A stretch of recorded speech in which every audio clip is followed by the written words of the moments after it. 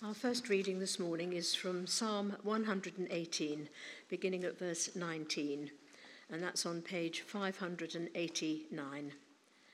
Page 589, Psalm 118, starting at verse 19. Open for me the gates of the righteous. I will enter and give thanks to the Lord. This is the gate of the Lord, through which the righteous may enter. I will give you thanks, for you answered me. You have become my salvation. The stone the builders rejected has become the cornerstone. The Lord has done this, and it is marvelous in our eyes. The Lord has done it this very day. Let us rejoice today and be glad. This is the word of the Lord. And the gospel today is taken from Luke chapter 19, starting at verse 28, and that's on page 995. If you would like to stand for the gospel, please. So Luke chapter 19, beginning at verse 28. After Jesus had said this, he went on ahead, going up to Jerusalem. As he approached Bethphage and Bethany at the hill called the Mount of Olives, he sent two of his disciples, saying to them, "Go to the village ahead of you, and as you enter it, you will find a colt tied there, which no one has ever ridden. Untie it and bring it here. If anyone asks you, 'Why are you untying it?' say, 'The Lord needs it.'"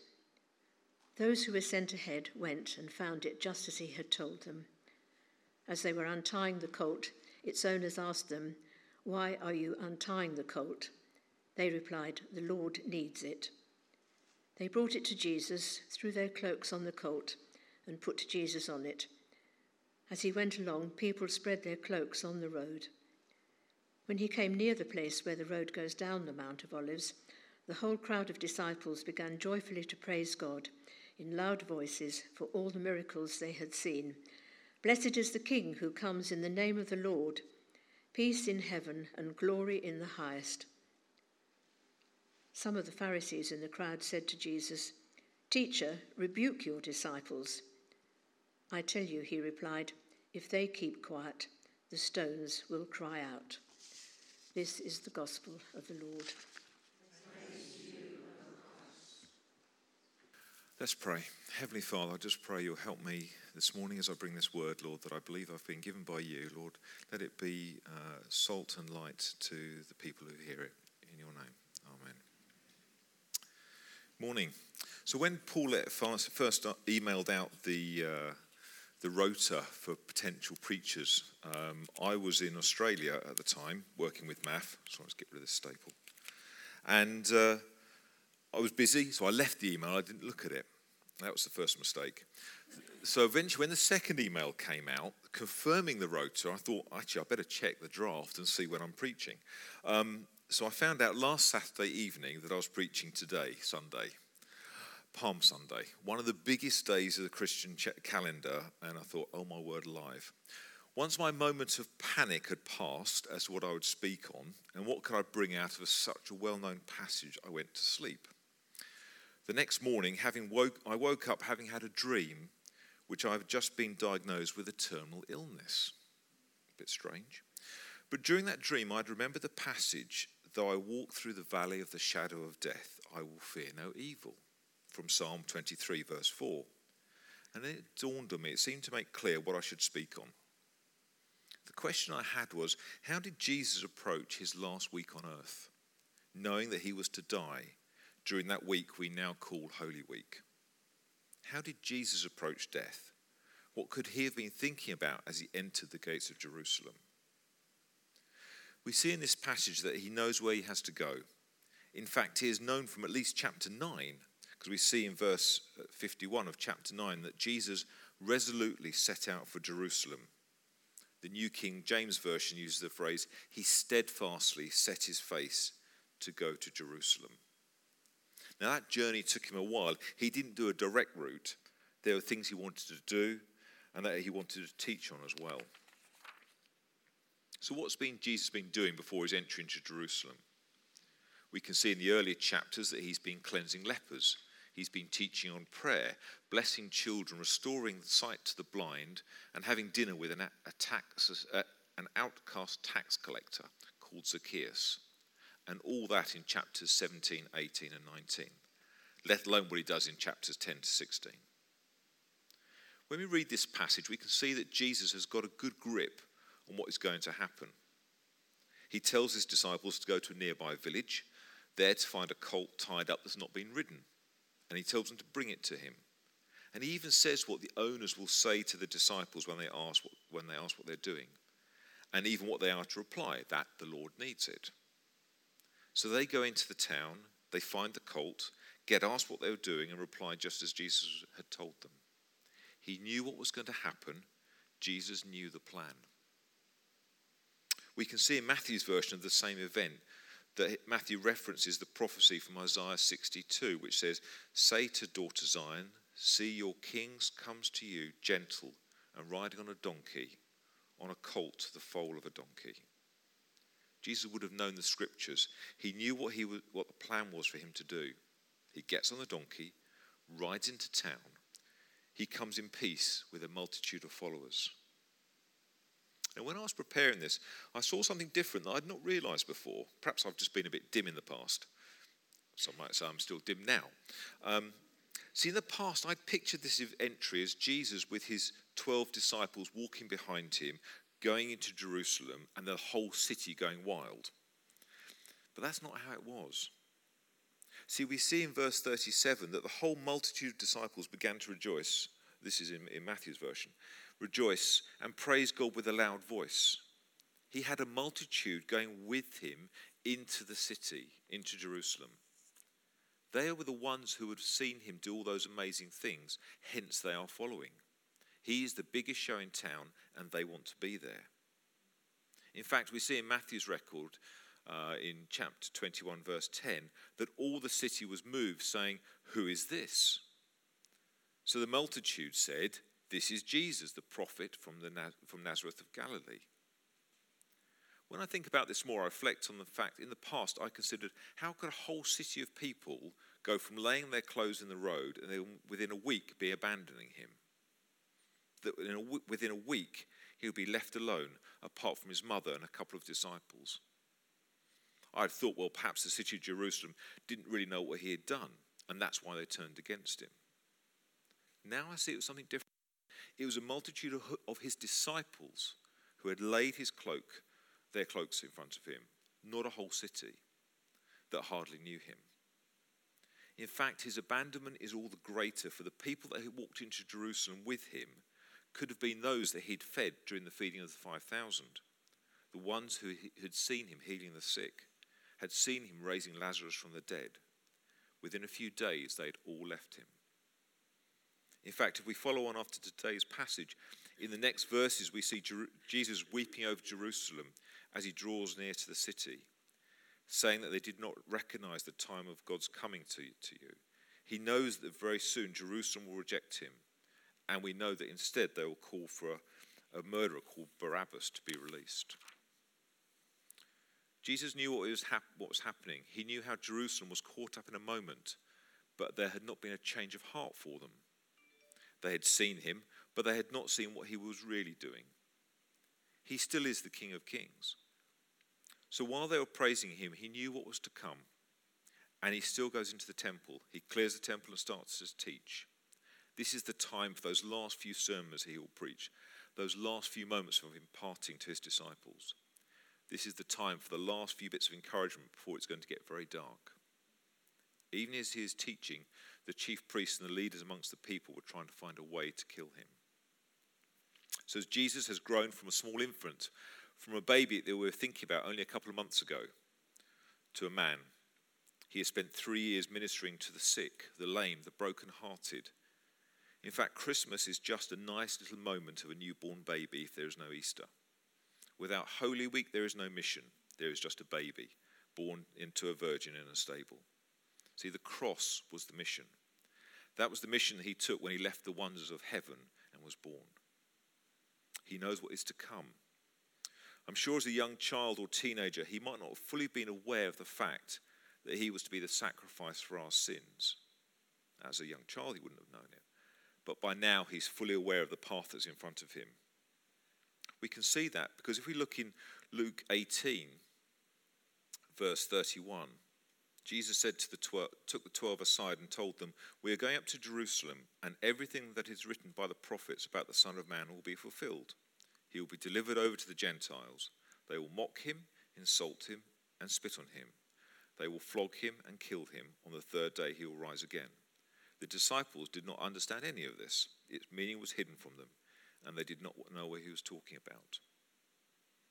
So that whilst the disciples didn't know, Jesus knew. Jesus knew what was expected of him. He knew he had to die to be the sacrifice for sin. So what we call Palm Sunday, we have him riding into Jerusalem with crowds praising him. And he knows where this is going to end, and still he does not shy away from it. When I woke from my dream, that part of Psalm 23 was clear in my mind, though I walked through the valley of the shadow of death. The Mount of Olives, where Jesus starts this journey on Palm Sunday, is a small hill on the east side of Jerusalem. Now, I've had the privilege to go there and stand on the mount and to look out towards Jerusalem. It is an amazing sight. But to get to the east gate, the one he entered into, he would have had to come down off the Mount of Olives, cross the Kidron Valley. So from the Mount of Olives, Jesus would literally have been walking through a valley, approaching the shadow of his death, the event that was still to come. If you picture yourself walking towards a cross, and behind the cross there's a bright light, the result is a shadow of a cross between you and the cross. So if you have a light behind the cross, it puts a shadow in front of you. As Jesus approached Jerusalem, he would have seen the light of the resurrection that he knew would come, but before that light there is a shadow cast in front of the cross. That is the shadow of death. Jesus knew he had to pass through death, through the shadow, to be the sacrifice for my sin, for your sin. So he knew he had to die, but he also knew the nature of the death he was to face. He would have seen people crucified by the Romans. He knew they were skilled at it, prolonging death for those they placed on a tree. For the Romans, it was as much as a warning to others to what happens to those who rebelled against Rome, as it was a means to execute the wrongdoer. Now, why spend hours waiting for them to die? A sword would do it quickly. The Romans were masters of the efficient. We can see that from the straight roads they left behind in the UK and the ways they moved water around. But a quick, efficient death would not be such an effective deterrent. It would not have had the same deterrent effect that a crucifixion had. Now, before we start getting all self-righteous about the execution of the Romans, the British method of hanging, drawing and quartering was all intended to be a public, long-winded spectacle that would deter possible traitors. The executed person sometimes not dying until the final phase of quartering. So you can understand why a few days later, when he's in the Garden of Gethsemane, he asked if there's another way that he could take rather than through that valley of the shadow of death. He knew he was to be hung on a tree. He knew that what was written in Deuteronomy 21 verse 22, that all who are hung on a tree were under God's curse. I'm sure that when he was praying in the Garden of Gethsemane, he realized he would need to lay down his life, that Psalm 23 would have been a comfort to him. However, I'm sure that while Psalm 23 would have been good to remember, he'd have also remembered Psalm 22. It would have been bringing home the reality about what he was going to go through. Psalm 22, verse 14, I am poured out like water, and all my bones are out of joint. My heart has turned to wax, it is melted within me. My mouth is dried up like a potsherd, and my tongue sticks to the roof of my mouth, and you lay me in the dust of death. Dogs surround me, a pack of villains encircles me. They pierce my hands and my feet. All my bones are on display. People stare and gloat over me. They divide my clothes among them and cast lots for my garment. But you, O Lord, do not be far from me. You are my strength. Come quickly to help me. So as we approach this week of Holy Week, we have the advantage of knowing how it all went. We know how Jesus dies. We know he'll rise from the dead. And he'll ascend into heaven. But how will you approach the valley of the shadow of death this week? I think as we consider the shadow, there can be three reactions or positions that we could find ourselves in. For some of you, you might not quite realise what he did for you, and more importantly, why he did it. He knit you together in your mother's womb. He has loved you since your birth.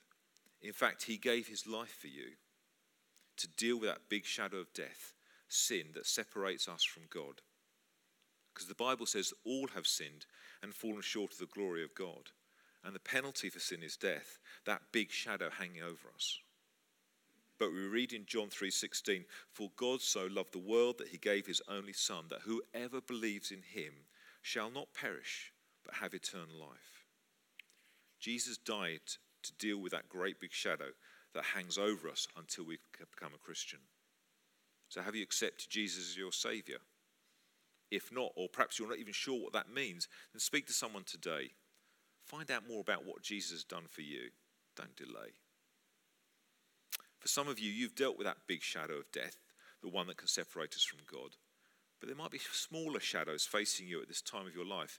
It could be some ill health. It might be the loss of a loved one. It might be a worry or a concern. These smaller shadows can still be scary and are real. We can take comfort that Jesus is the light of the world, and as such, he can bring light to the situation. Walking with Jesus along a path in a shadow or in the light is so much better than walking alone. And whilst the light might not get rid of the shadow completely, it'll be a better place to walk with when the light is on. So if you have one of those smaller shadows in your horizon, then I encourage you to get some prayer after the meeting today. Go to the place of the cross and someone will be there to pray for you. Jesus wants to bring his life and light to the situation. Get someone to pray for you and be prepared for your situation to change. For some of you, you're a follower of the Christ and you have no shadows in your life. Great. My exhortation to you will be to pray and support those who have shadows in front of them. And spend some time, perhaps this week, thinking if there's something new that God wants to reveal to you about his sacrifice on the cross. Perhaps read the chapters of 19 to 24 in Luke, perhaps one each day from tomorrow till Saturday, to read the journey again about the journey that Jesus took for us. Wherever you are, whoever you are, remember that Jesus took this path for you. And I'll close with Hebrews 12, verse 2. Fixing our eyes on Jesus, the pioneer and perfecter of faith, who for the joy set before him endured the cross, scorning its shame, and sat down at the right hand of the throne of God. You are the joy that he endured the cross for. He thought of you and endured the cross. He was crucified, naked, in an utter agony, so that you will be able to live in freedom, free from sin. Hallelujah, what a Saviour. Amen. Thank you, Andy, for that. There's a lot of richness there and a lot of depth and some good things to think about in the light of it. Some actions for us this week. Thank you.